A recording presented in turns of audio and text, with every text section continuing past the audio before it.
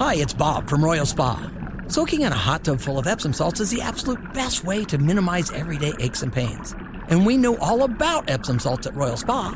Royal Spa hot tubs are the only hot tubs on the market that can safely and effectively use Epsom salts. Made right here in Indiana, Royal Spa hot tubs are the highest quality hot tubs on the market. Visit any one of our 3 Indianapolis locations or visit royalspa.com. Ah, Royal Spa. It wasn't too bad for us, but it does sound like some commutes in this morning have been a little bit dicier than others, so watch out for some slick roadways, ramps, etc. We'll head to the Payless Liquors hotline, and I'll give this man plenty of credit. Yeah, the second line in his latest on The Athletic. I was wrong about Myles Turner and his future with the Indiana Pacers. Bob Kravitz, I appreciate the apology. Yeah, I knew when I heard this, I was like, oh, I'm going to have to write me a big old mea culpa, aren't I?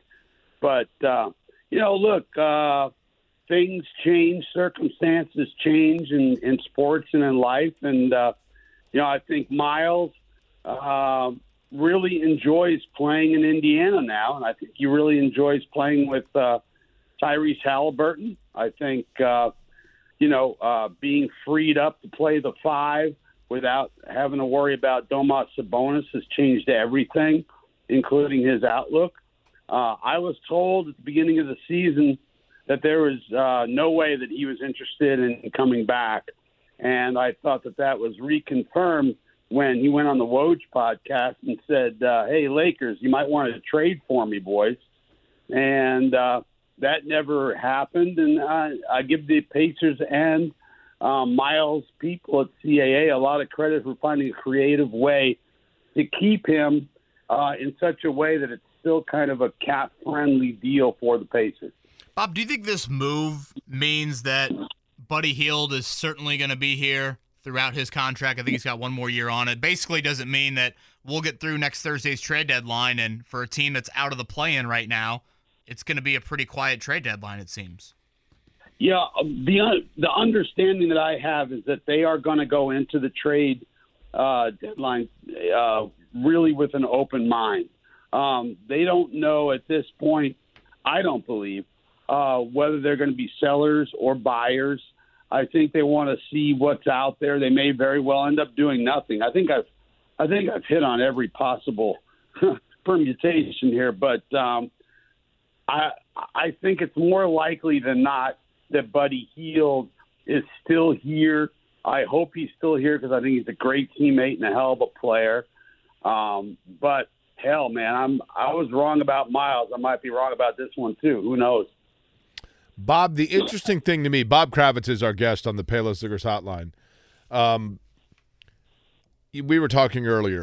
I do believe that from the beginning of the year, the Pacers wanted to see how Turner affected Halliburton and vice versa on the floor, and whether or not that could be a symbiotic relationship. Clearly, it appears to be. Mm-hmm. But there is, with this way that this extension was done, it leaves open the door that Turner could, in fact, be traded still in a quote-unquote sign-and-trade. Do you believe – now, preface with this, I do not, but I want your thought on this.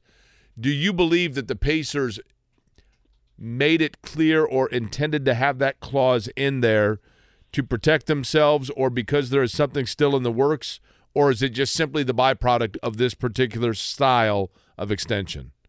Well, with this extension and renegotiation or whatever they call it, they can trade him tomorrow. He is still on. No, and I get that, but what I'm saying is, do you think that that's what they are looking to do? I do not, but what do you think? No. That's what I was getting to. I don't think. I have every indication. Again, I had an indication that he was not going to sign, but I don't think they're going to do anything with him this year. Now, I think what's happening, guys, is they know that Myles was super inspired to play well this year. I mean, it was a contract year. Now, I think what they want to find out is, okay, he's got his money now. How's he going to play? I think Myles is a pro. I think Myles will continue to play well. But I think there's still a chance that they would move him beyond the trade deadline. Again, they're not going to do anything this trade deadline. At least that's not the plan. But I think down the road, if they see a better deal, they could still move him. So I think the trade talk will continue to swirl around Myles Turner for as long as he's here, it would seem. Yeah, and he's got a lot of reasons. Hidden free agency at the age of 29, the new TV deal. He could be looking at a pretty good contract if he continues to play well over the next couple. That's exactly right, Kevin. I mean, he'll be, I think, 28 when this contract is up. He'll be in his prime, theoretically, and the new TV money comes in. There's going to be a lot more money. The pie's going to be bigger for the players, and if he's still playing really well, he can really hit the jackpot. So it's a win-win, really, for the Pacers, and it's a win-win for Myles. Again, Bob Kravitz has his latest up on The Athletic. Shifting gears to the Colts. This head coaching search now 3 weeks old. I don't think there's any sort of imminent end to it anytime soon. Bob, the longer it goes, what does that mean for Jeff Saturday? I think it means that they're moving on. I don't know. I don't know what to read into all this, guys. I just know that there's no way you can look at the original 13 or the 6 or 7 guys that they have now and make the argument that Jeff Saturday is better prepared to be the coach of the Indianapolis Colts than, say, Raheem Morris or Eric Bieniemy or Callahan or any of those guys. So I'm not sure what to read into it. I'm not surprised that he made the second cut because of his relationship with Irsay, but I think they're going to go in a different direction. Bob, this is kind of probably a tired subject, I guess, but if Saturday is the guy, I would agree with you. It seems as though the longer we go here, the more it seems a certainty that's not going to be the case. But if Saturday's the guy, if you're Chris Ballard at that point, are you like, what the hell am I doing here? Right. Oh, I think he's had that thought many, many dozens of times over the course of the last, calendar year. There's no question.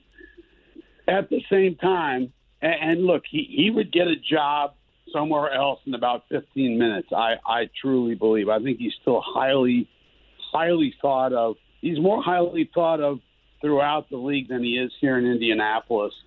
So I think he'll hold on, even if Saturday gets the job. There's only 32 of these, and he's getting paid a lot of money. He's got the extension until 2026. He's got a young family. He's got kids in school. I think he's probably going to bite the bullet even if Saturday gets the job. And at the risk of – I'm not asking this in a defiant manner or like in a – you know what I mean? But I wanted to give you the opportunity to elaborate on this. I don't disagree that Ballard probably is highly thought of outside of Indianapolis in NFL circles. But based on the amount of time he's been here, the lack of playmakers on the field, and the lack of postseason production, that's based on what? Well, I think people will look at the quarterback situation, which was partly his doing.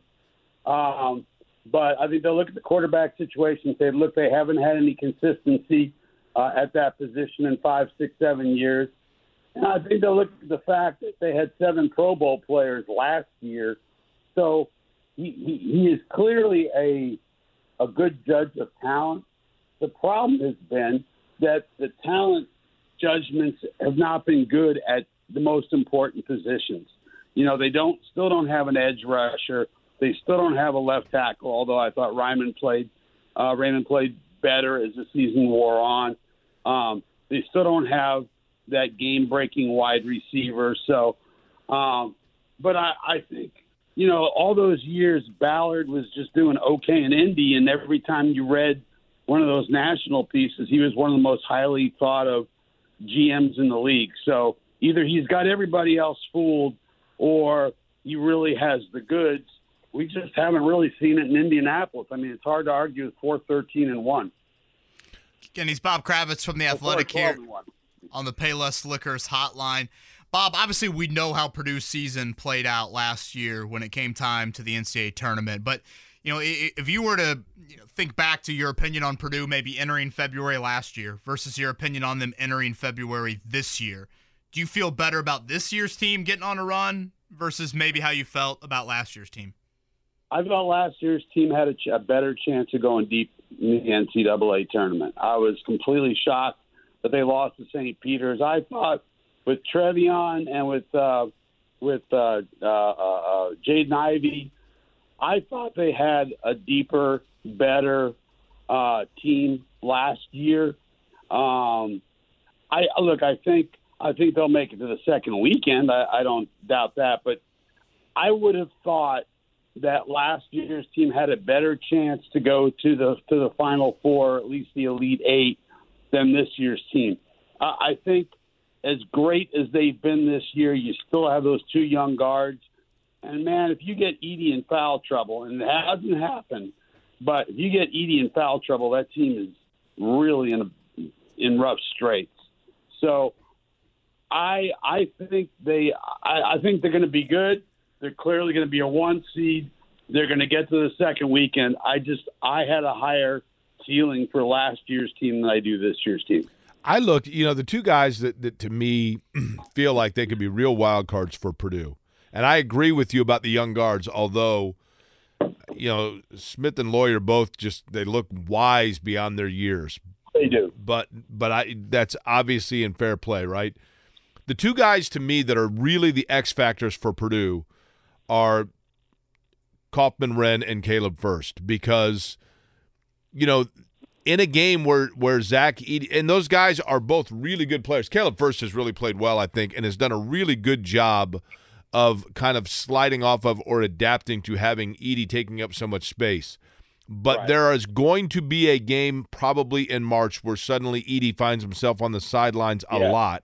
And at that point, I guess the question becomes, Bob, are those two guys, I think they're skilled enough to be able to answer that as a combo, but are they going to be familiar enough with that situation? Yeah, that's a great question. I mean, like I was saying before, I worry that Zach's going to get a bad whistle at some point in the NCAA tournament, and that's going to put all the pressure on those two guys, especially Kaufman-Renn, who I thought looked pretty good. They had Michigan State the other day. He looked pretty good, and he's starting to come along. Whether he's going to be at that level by March, I don't know, but that would be my greatest concern with Purdue. Is if Edey gets in foul trouble, and who can you rely on? And if Kaufman-Renn continues to develop, then maybe you don't have those fears. Yeah, Purdue has gotten some nice moments from their supporting cast here as of late. But, yeah, if again, it hasn't happened all year, really, but if Edey were to get in foul trouble, that would be the biggest question. Bob, last one from me, and appreciate the time on this Monday morning. Again, Bob Kravitz from The Athletic with us here on the Payless Liquors hotline. Looking ahead to Saturday, 4 o'clock, ESPN, Indiana, Purdue. Assuming IU climbs into the rankings today, it will just be the third time since 2000 that they both will be ranked in a matchup. Your early thoughts on what you expect from really two of the hottest teams in college basketball. Yeah, it's going to be awesome, and I'll be there, and I just want to see TJD against Zach Edey, man. I mean, to me, excuse me, they're two Player of the Year candidates. Maybe the top two. I'm not sure, but they're certainly in the top 5. I think Edey's number 1 at this point. He's got to be the overwhelming favorite. You got to think. And TJD is playing out of his mind lately. So I'm just really interested. I've got some calls out to some NBA people because I'm interested in what these guys look like as NBA prospects, especially Edey. Because you think about it, 20 years ago, Edey would have been the first pick in the draft. Now I have absolutely no idea how the NBA looks at him. I talked to Matt Painter about him as an NBA prospect about 2 weeks ago, and I'll have that in my column this weekend. But that's what I want to see more than anything else. I would think late first might start to be in play now for Jackson Davis, and early second to mid-second for Edey at this point. And I'm in agreement with you. I mean, both of them have become – somebody asked me yesterday, Bob, which was a good question, when was the last time the state of Indiana had arguably the top two players in college basketball? And my first thought was it would have been 93 with Chaney at Indiana and Glenn Robinson as a sophomore at Purdue. Yeah. You know? Yeah. But don't be surprised when that shows up in the column. Yeah, there you go. I did not know that, but that sounds about right. I mean, there's such different types of players playing the same position. It's just, styles make fights. It's going to be a really interesting mano-a-mano matchup between those two guys on Saturday. Without question. Bob, enjoy that atmosphere. Thanks as always for hopping on with us, man. My pleasure, guys. Be well.